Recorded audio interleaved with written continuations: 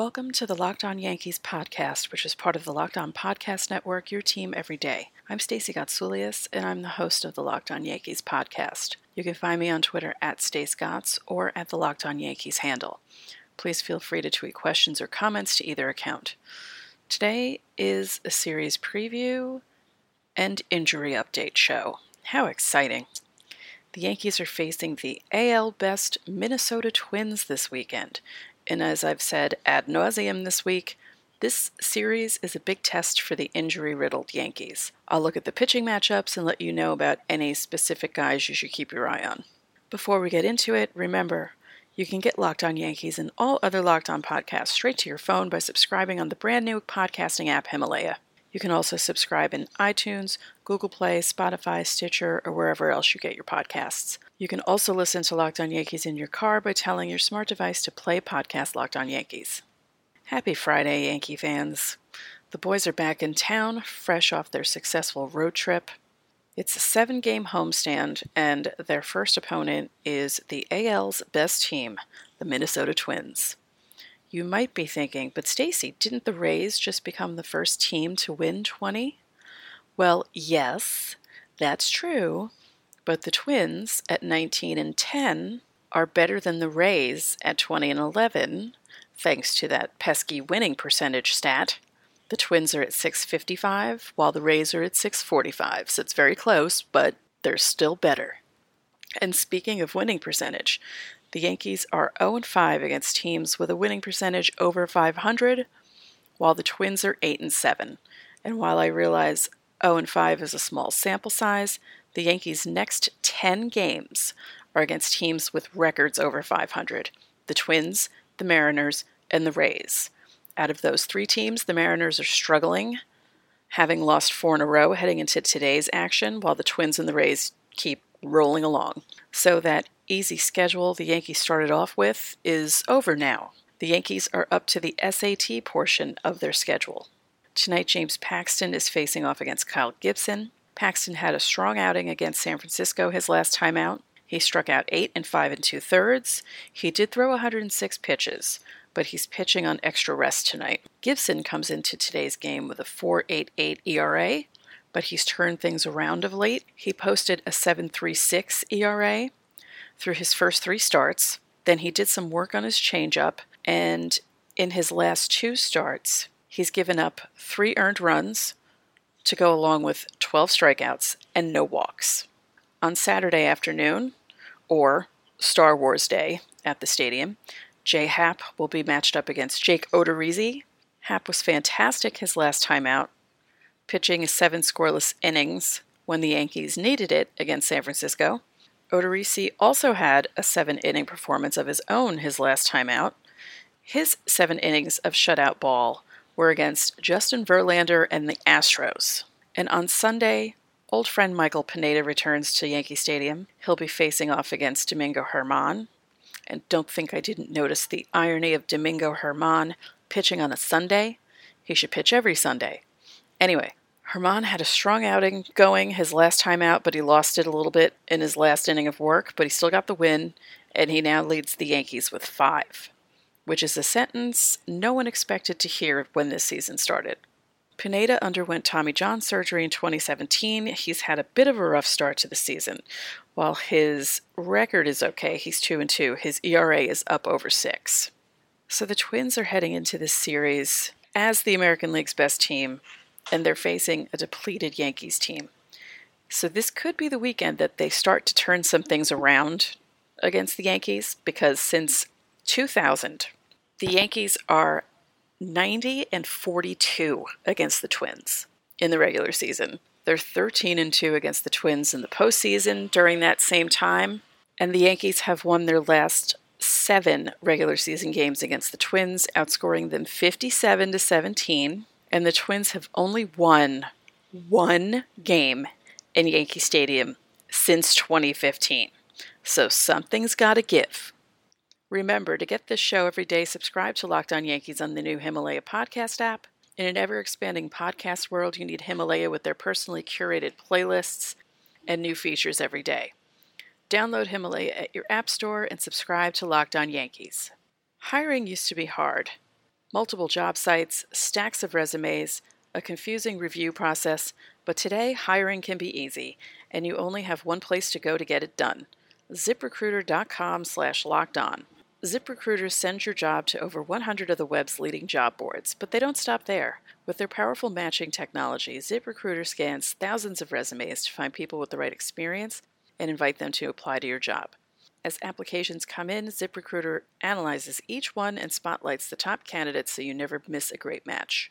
ZipRecruiter is so effective that 80% of employers who post on ZipRecruiter get a quality candidate through the site within the first day. And right now, my listeners can try ZipRecruiter for free at this exclusive web address, ZipRecruiter.com/lockedon. That's ZipRecruiter.com/LOCKEDON. ZipRecruiter, the smartest way to hire. Now it's time for the injury update portion of the show. Yankee fans could see Miguel Andujar, Clint Frazier, and DJ LeMahieu return this weekend. It's possible we can see Giancarlo Stanton return at some point during this homestand. So LeMahieu injured his knee last week against the Giants. Well, last weekend against the Giants, but he said he's ready to go, so you could see him in tonight's lineup. The same can be said for Clint Frazier, who injured his ankle last week in Anaheim.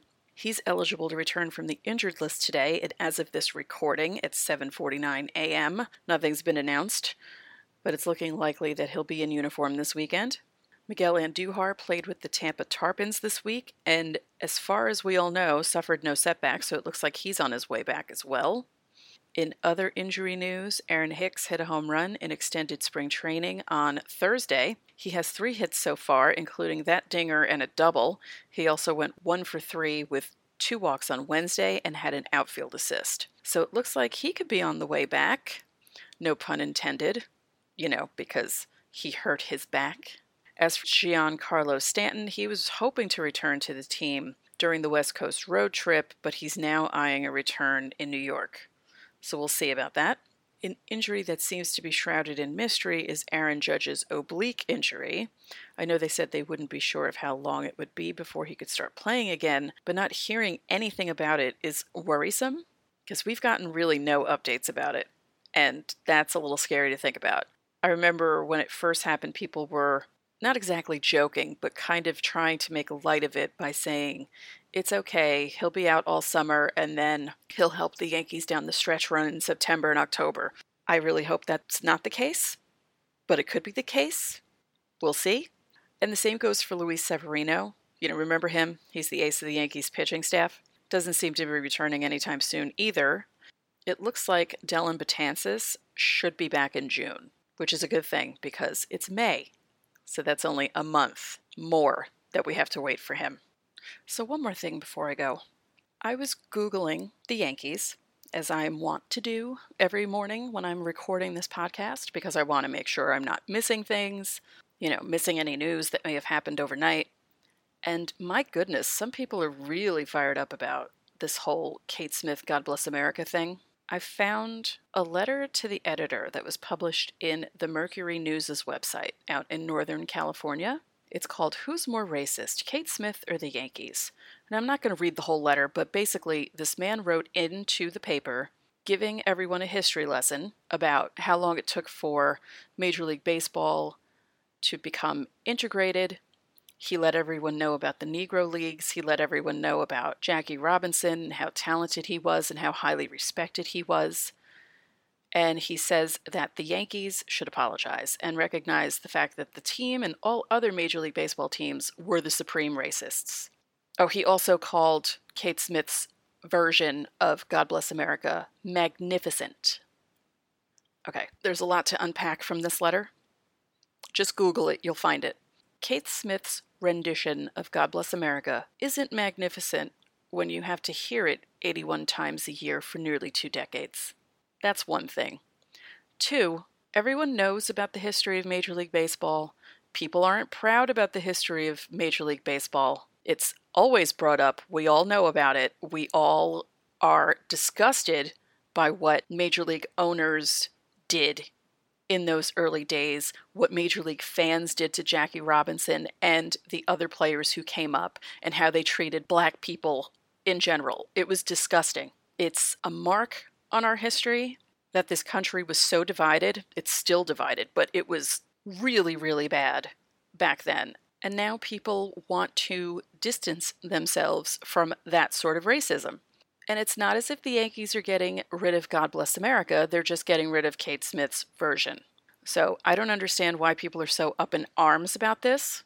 I think it's a silly thing to be really upset about. You should be more upset about a lot of other unjust things that are happening in the world and not be worried about the feelings of a woman who died when I was in 6th grade. Kate Smith doesn't care about this. She's been dead since 1986. If you miss Kate Smith's version of God Bless America so much, then you should keep a recording in your house, and when it gets to the 7th inning, just play it. See? Problem solved.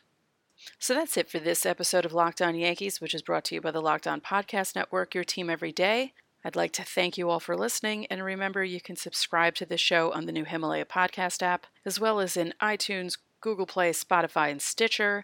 When you get into your car, you can tell your smart device to play podcast Locked On Yankees.